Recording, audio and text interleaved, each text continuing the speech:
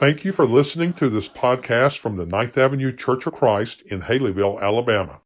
We hope that you will subscribe and will share our podcast with others. Now, we take you to the pulpit of the Ninth Avenue Church of Christ. Luke chapter 14. When Jesus left this earth, He gave us a job. He gave us a job description. We call it the Great Commission. What is it? To go and what? Make disciples. Go and make disciples of all nations. You know, one of the things that I think we do a good job with as church members and as churches is supporting people and sending them to all nations. I really do. I really think that is a positive thing that we do. When I first started, I think it was like I preached for 2 Wednesday nights or Sunday nights, and then I didn't preach again for like 6 weeks because we had a number of our missionaries come in and do their reports. And each one of those works is very valuable and very important to the kingdom in those particular areas, and we support those works in a very diligent way. And I think it is a very positive thing for us to support works in other places. But the danger of that is we get so wrapped up in the idea, we're supporting other people, that then means that I don't have to do anything personally because, I'm giving money to the church and they're supporting other people. We're supporting other people with that. We're going to all nations. But all nations also includes where? Here. Here. You know, in the South, man, it's hard not to imagine a place where there's not a church on every corner, isn't it? I mean, there are church buildings everywhere. How many? I don't know. How many church buildings would you guess are in Haleyville? 50? Someone more or less than that? Or does that sound, probably? When we lived in McMinnville, and I think it's still the case, in Warren County, there were 55 churches of Christ alone in that one county. 55 churches of Christ. That's not counting all the other churches that were out there, okay? It's strange to us to think of a place where there's not a church building on every corner. But did you know there are places in our country where that is simply just the truth? That's the fact of the matter. And that's a sad testament, I think, to the church in some degree because we've spent so much time and effort going to all nations that we have forgotten our own backyard. Jesus tells the apostles, He said, you start in Jerusalem, you go to Judea, and then you go where? To all the world, to the ends of the earth.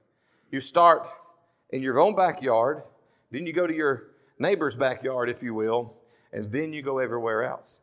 And as children of God, we've got to do a better job of spreading the word where we live. And that starts by making disciples. That is what God told us to do. Jesus, He said, you're going to go and you're going to make disciples. Well, this was not just something that Jesus talks about in the very last moment of His life. It's something that He had been working these guys toward through His entire ministry. And in chapter 14 of the book of Luke, starting in verse 25, He begins to talk to them about this and trying to get them to understand the significance to the commitment of being a disciple. Let's read this together again. Large crowds were traveling with Jesus. And turning to them, He said, if anyone comes to me and does not hate his father and mother, his wife and children, his brother and sister, yes, even his own life, he cannot be my disciple. Now imagine for just a second, this is the setting that I find interesting at times in Jesus' life. All these people are following Jesus, and he's really become known for His miracles and feeding people and all these different things. And all these people are following Him, and they're following Him, I think, for the show. They're following Him for the show. And that would probably be aggravating. He just turns around and goes, hey, unless you hate your family, you can't have anything to do with me. Now, that would kind of be a letdown, right? Like if you've been following Him for say 3 days and you're waiting for Him, turn some stone to bread, want some show, and then He turns around and goes, hey, if you don't hate your mom and dad, you can't be a part of this. That'd kind of be disappointing. Like, really? Is that what we're doing? But he's trying to thin the crowd here. He's trying to thin the herd. Christianity has become a religion of make everybody feel like they can be a part, right? Jesus said, no, it's about commitment first and foremost. And the stronger the commitment, usually the smaller the group, right? The stronger the commitment, usually the smaller the group. But when you've got a small group of strongly committed people, how effective can that group of people be? The church starts with 12 men. 12 men who are committed. And they change the world. Let's keep going. Verse 27. And anyone who does not carry his cross and follow me cannot be my disciple. Suppose one of you wants to build a tower. Will he not first sit down and estimate the cost to see if he has enough money to complete it? For if he lays the foundation and is not able to finish it, everyone who sees it will ridicule him, saying, this fellow began to build and was not able to finish. Or suppose a king is about to go to war against another king. Will he not first sit down and consider whether he's able with 10,000 men to oppose the coming king with 20,000? If he is not able, he will send a delegation while the other is still a long way off and will ask for terms of peace. In the same way, if any of you does not give up everything, he cannot be my disciple. Salt is good, but if it loses its saltiness, how can it be made salty again? It is neither fit for the soil nor for the manure pile. It is thrown out. He who has an ear, let him hear. So Jesus gives us 5 very vivid images, okay, of what it means to be a disciple, what the cost is to be a disciple. And I want us to take those 5 images, let's break them down and talk about them, and maybe give yourself a greater understanding of what Jesus expects out of you in your life. And a couple of these we'll talk more in depth than others, because we could spend a lot of time with them, but we'll stay within our time frame tonight, hopefully. The first image is that of a family. And it's the idea that we need to love Jesus supremely. We need to love Jesus supremely. Does it surprise you that Jesus says that you have to hate all these people to follow him? Because isn't Jesus' message a lot of times a message of love? Love your what? Neighbor. Love your neighbor. He talks about loving those who are the least of you, taking care of those type of people. And so here all of a sudden it's almost like he changes the message, right?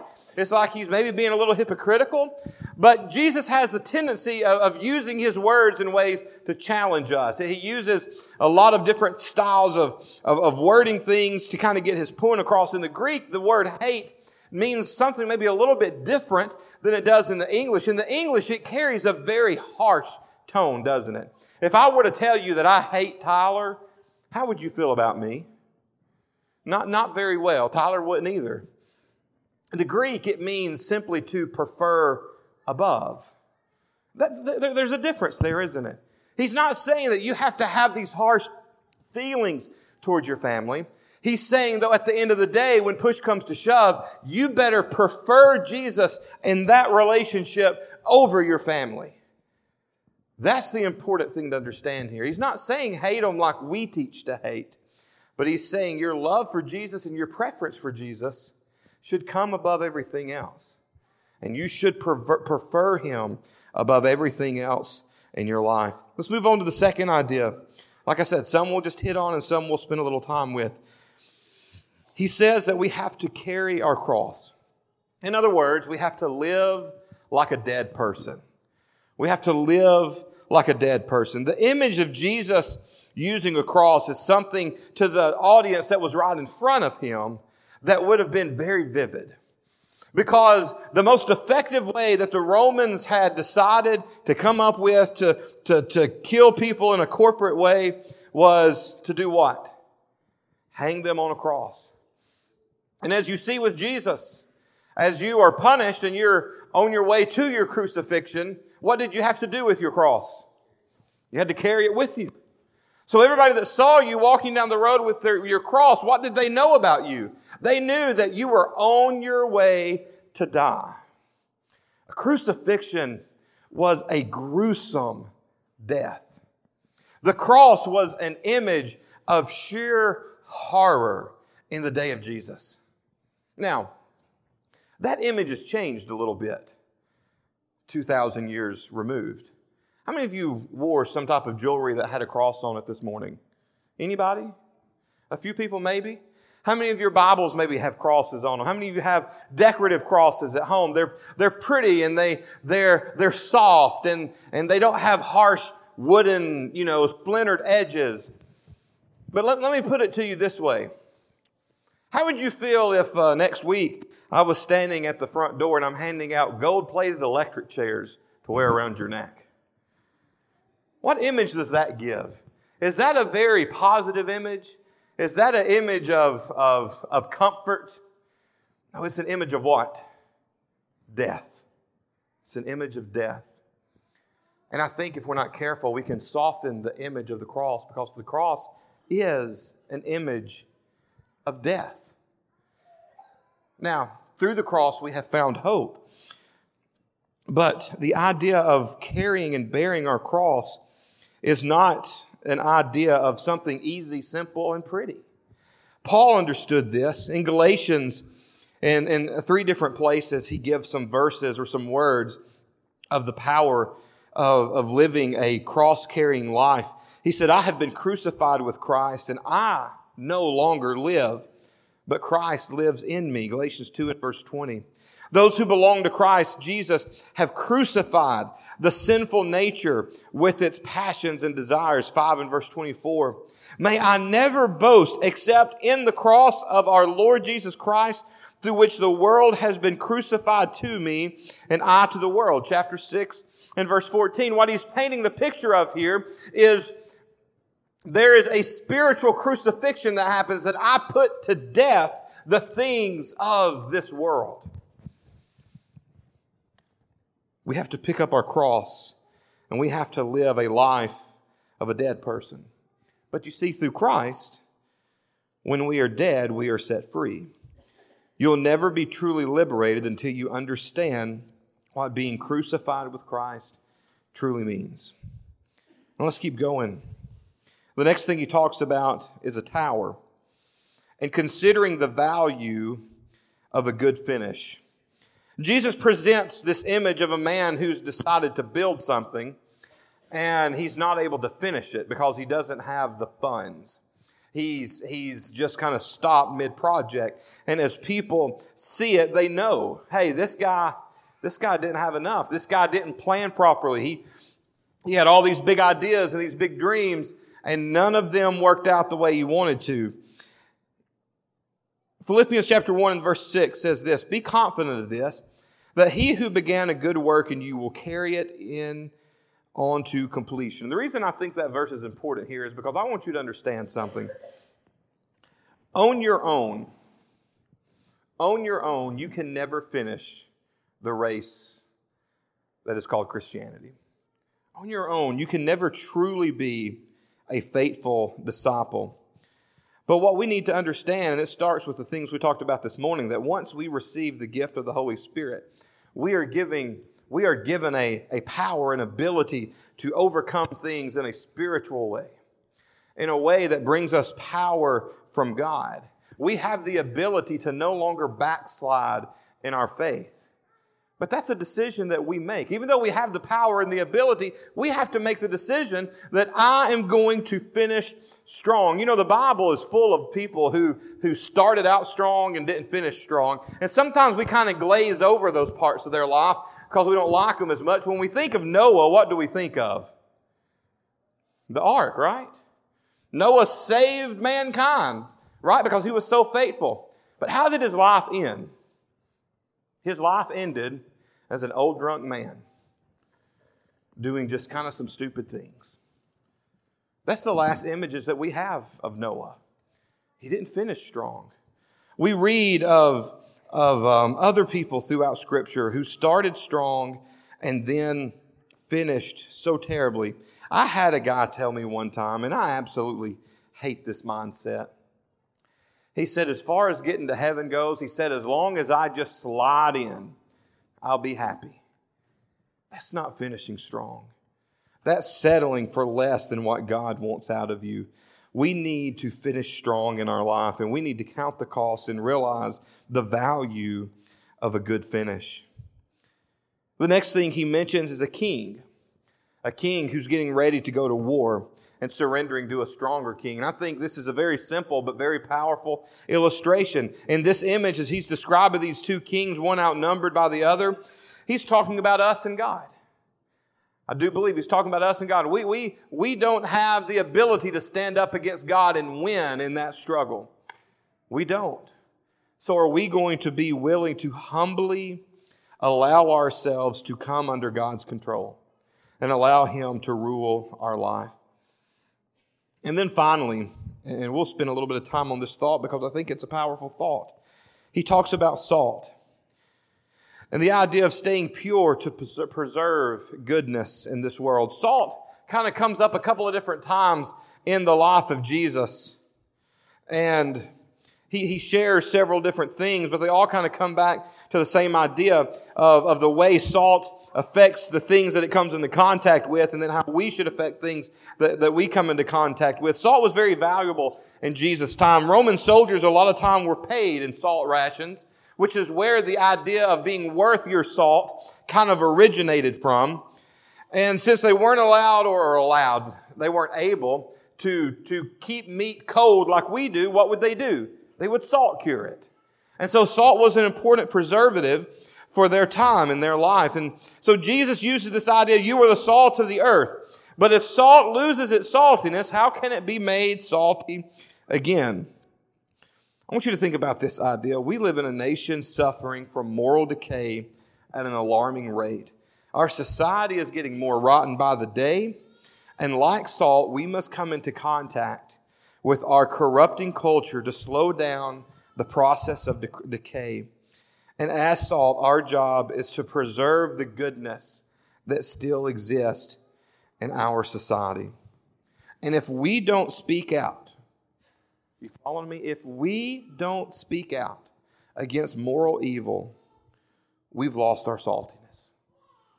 Now, is that type of message going to be readily accepted in a lot of situations? Is standing up against moral decay going to be popular with our culture? No.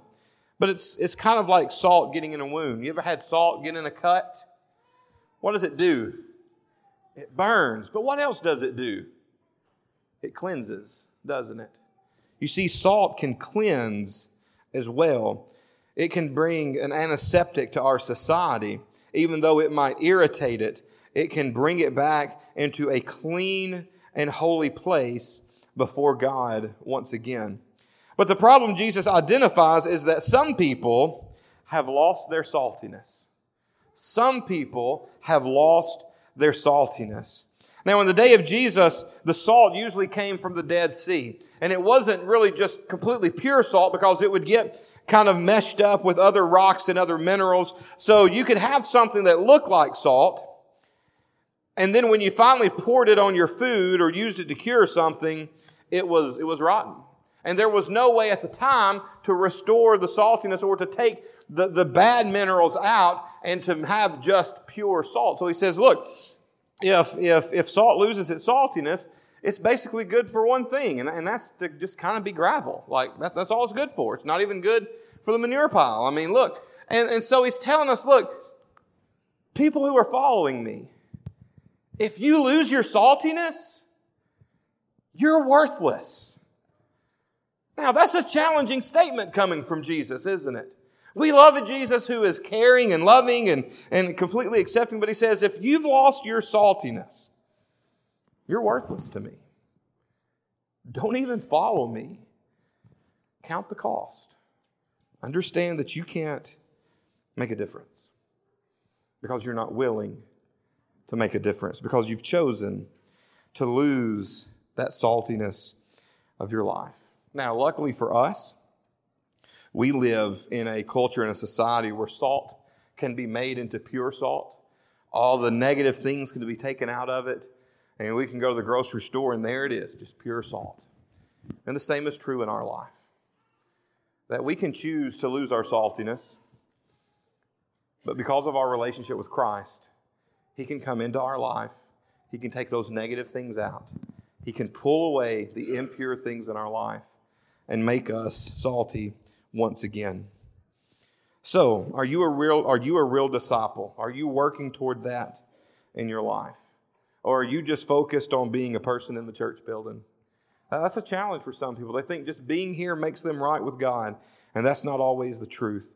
Our challenge and our goal in life is to be a disciple. Those are the last things that Jesus asked of us, is to go in the world and make disciples, which means we need to be one and we need to create them. And are you willing to do that? There is a God. There is a God. He is alive. He is alive. In Him we live, and we survive. And we survive from dust our God. Created man. He is a God. If this program has been beneficial to you, please consider subscribing on Apple Podcasts or your favorite podcast provider. Also, we'd love for you to leave us a 5-star review, which will greatly assist us in getting the message of God's love and salvation to others. We'd love even more for you to join us in person. We are located at 2309 9th Avenue in Haleyville, Alabama. Our Sunday worship services are at 10:30 a.m. and 6 o'clock p.m., with Bible classes on Sunday mornings at 9:30 and Wednesday evenings at 6:30. You can also check us out on Facebook, Instagram, and Twitter. Be sure to listen again, and until then, remember, we are a Church of Christ caring for our community.